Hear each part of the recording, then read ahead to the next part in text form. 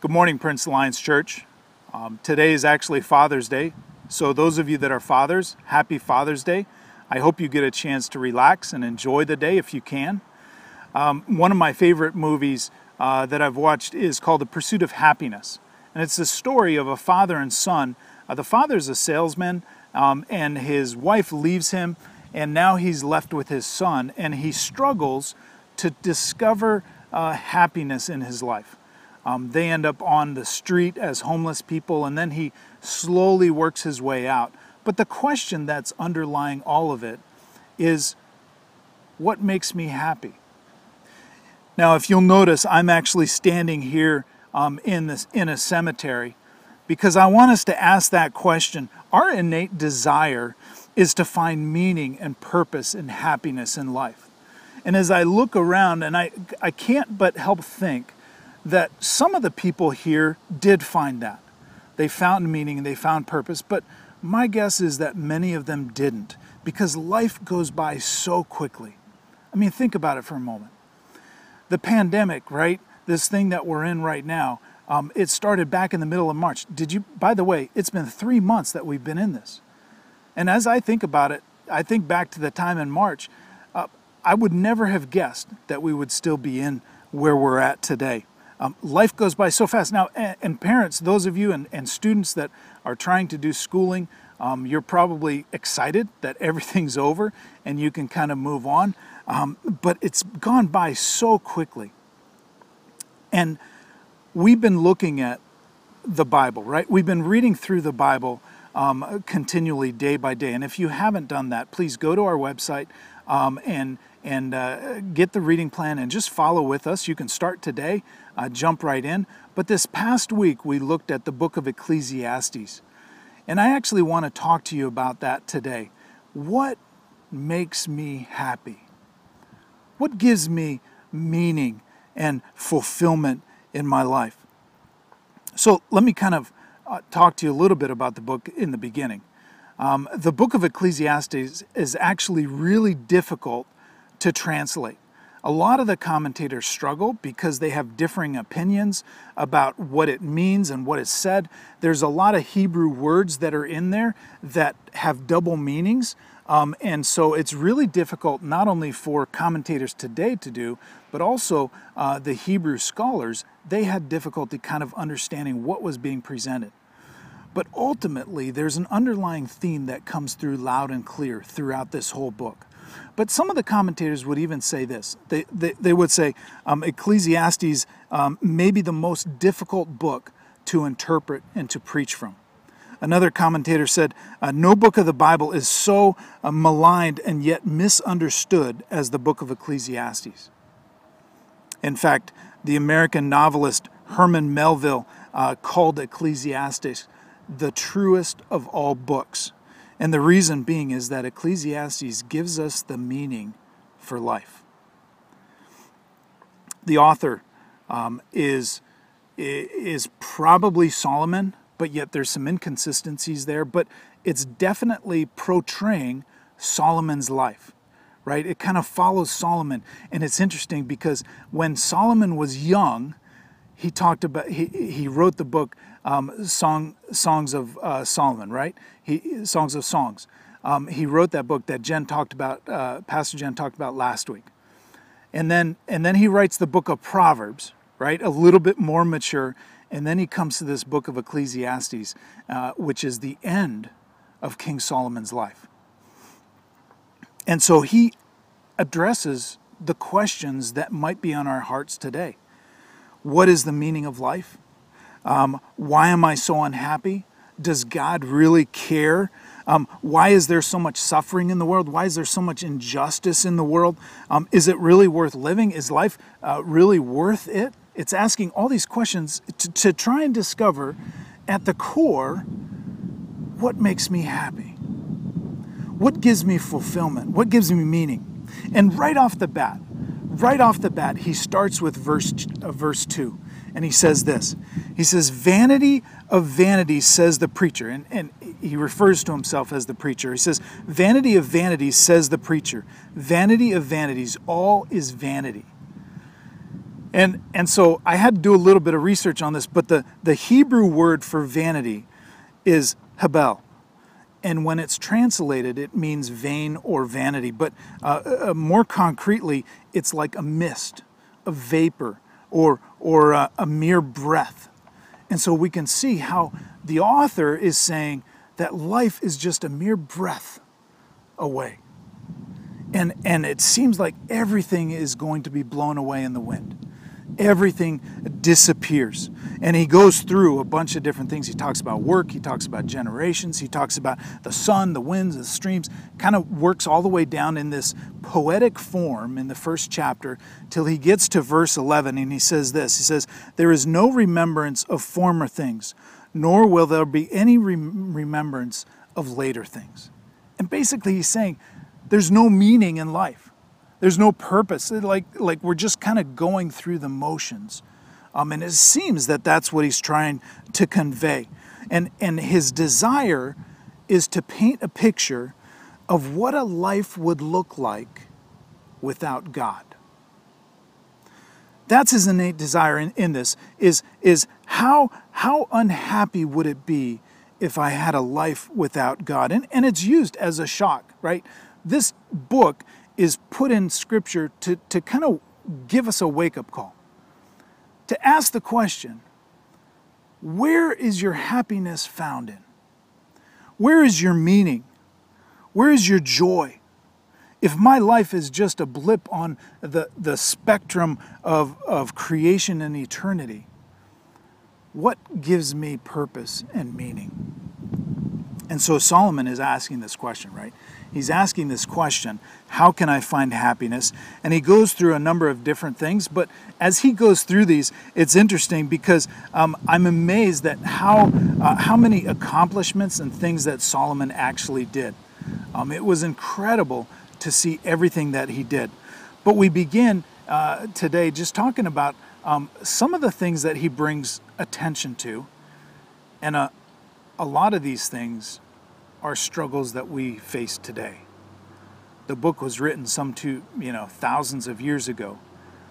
But if we correlate and we look at some of the things that Solomon goes through, we see how it impacts us today. At the end of the first chapter, he says this. In verse 14, he says, "I have seen everything there is done under the sun." He's done everything. He's experienced everything.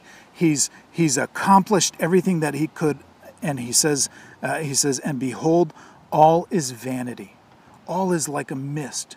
It's like a fleeting moment and a striving after the wind." That's his quote.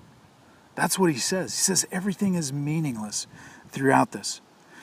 So let me kind of walk through some of these things that he says. I don't want us to take a look at all the different passages in Ecclesiastes. You can look at that on your own. But a couple things just jump out. And the first thing we know about King Solomon is that he was a wise king, right? He asked for wisdom when he was young, and God blessed him with wisdom and knowledge.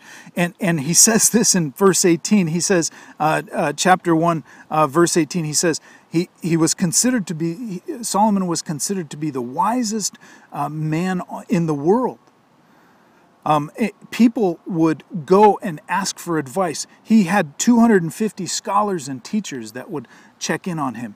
And he says, all of that is meaningless. It's vanity. It's like mist in the wind. It's interesting because I can kind of imagine what Solomon was thinking when he writes this. That the more you know, the more you don't know. Right? The more you know about things, the more you realize that you don't know enough. Not only that, but sometimes information changes so quickly. I was talking to a friend of mine this past week, and he was talking to me about social media and how it's gonna it's moving so fast that it's so hard for people to catch up to what's happening. Education alone, knowledge alone, wisdom alone cannot bring peace. And Solomon says that. He says, "He who increases knowledge increases sorrow." Another thing that Solomon does is pleasure, right? It's found in chapter 2. Unlimited parties, unlimited wine. He has all these things, exotic foods, and he says everything is meaningless. He says, I've tried to find meaning and pleasure, but when I try and find that, it just all disappears. It all goes to the wind. I love roller coasters, but my first time on a roller coaster was really bad. But when I got off the roller coaster, I was energized. I was excited. I was like, hey, this is really fun. I'm excited about doing this. But as I continued to ride roller coasters over and over and over again, probably after the 30th time of riding roller coasters, that excitement, that desire, that pleasure wasn't there anymore. And so you have to look for the next biggest and best thing. That's why they create brand new roller coasters that are bigger, that are taller, that go faster, that drop more. They're always looking for that next best thing. And Solomon realizes this. He says, I've done all of this stuff, but the end result is I'm always looking for something more to fill that emptiness in my life. He also talks about possessions and accomplishments, right? In the middle of chapter 2, he talks about all the things that he's done. He was a master builder. He built the temple. He built his palace. He fortified the cities, the gardens, the vineyards. And he says, if I just had a bigger house, right? And I think sometimes we get caught in that too. If I just had a bigger house, I'd be more fulfilled. I'd be happier. If I had a beach house, I would have a place to relax and enjoy. If I had the next iPhone, right, the newest updated version, or the biggest iPhone, or the most memory, then I would be happy. And possessions and things, and Solomon is saying, all of that stuff I had, and it still didn't make me happy. He talks about work in this as well. He talks about wealth. Solomon, it says in Scripture that he was the richest man in the world. He had everything, and yet he keeps saying it's all meaningless. He also talks about intimacy. And Pastor Jen last week talked about intimacy, right? About love and intimacy and vulnerability, that Jesus gives us that love. It gives us that opportunity, so when trials come our way, we can cling to him, and our first response is to know that he is there.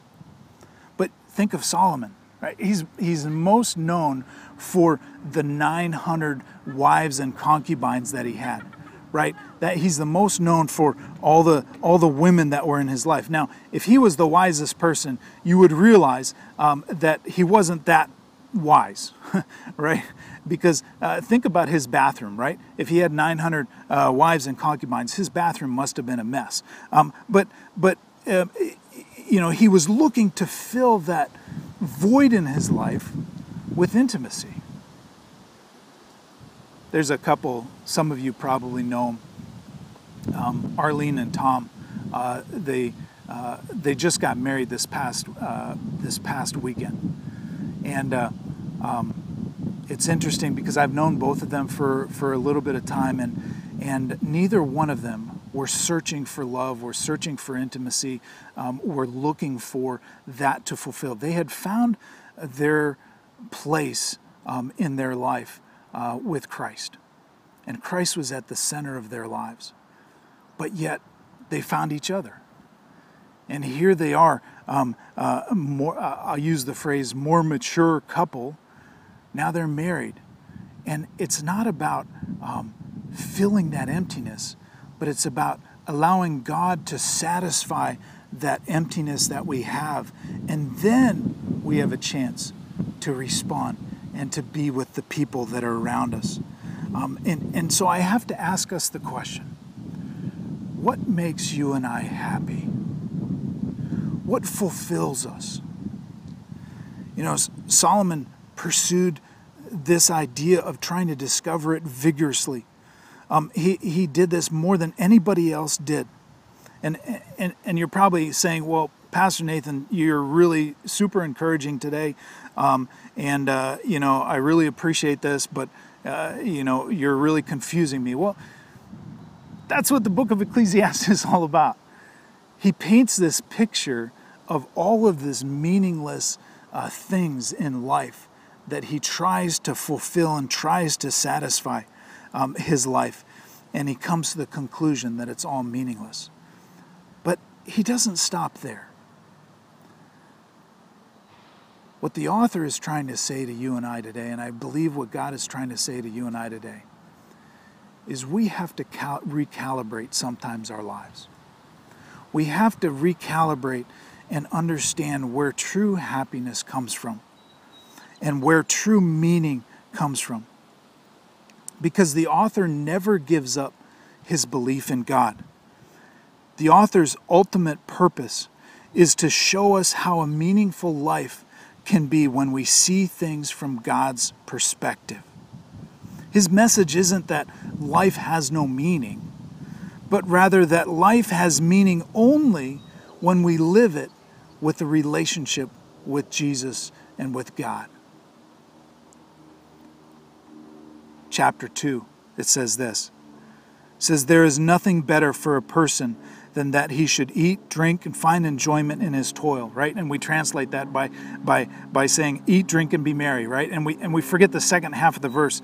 It says, "This also I saw from the hand of God, for apart from God, who can eat and who can have enjoyment?" And he repeats this phrase throughout the whole book. Chapter after chapter after chapter, he's saying, God is the one who gives you and I life and meaning and purpose. It's in his hands that we rest. In chapter 5, he says, "Behold, what have I seen to be good and fitting is to eat and drink and find enjoyment in all toil with which one toils under the sun, the few days of his life that God has given him. For this is his lot.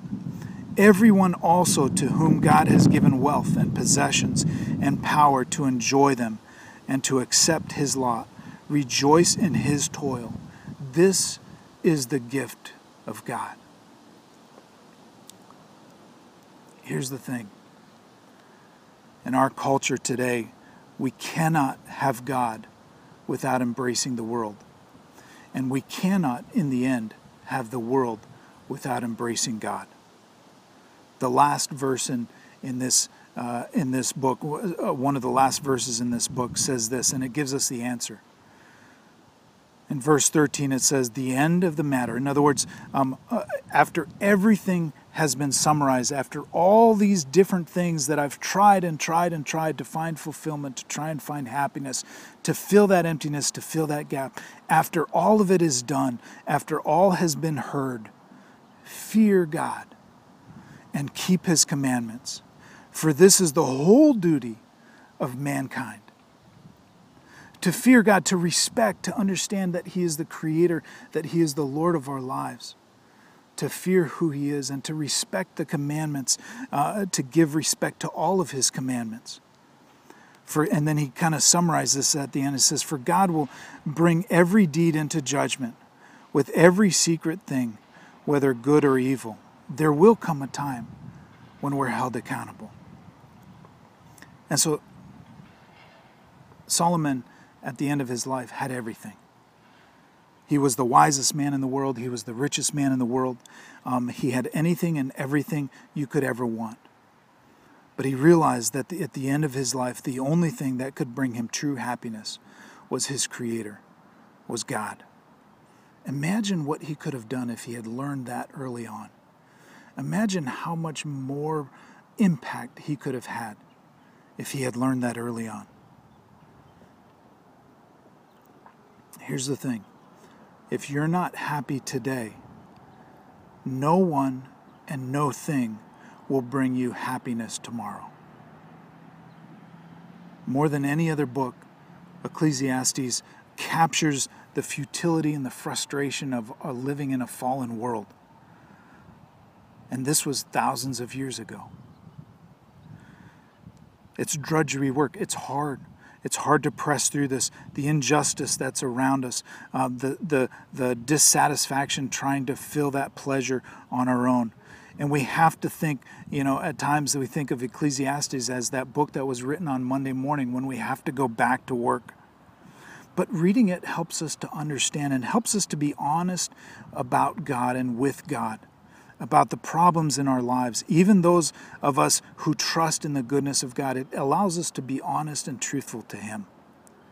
Now, I don't have all this figured out, but I know that my meaning and purpose and significance begins and ends with Jesus Christ. Not things, not people, not accomplishments, not pleasures, not wealth, not popularity. All of that in itself is not bad. But if it's what makes you happy, life will come and go, and you won't know what happened.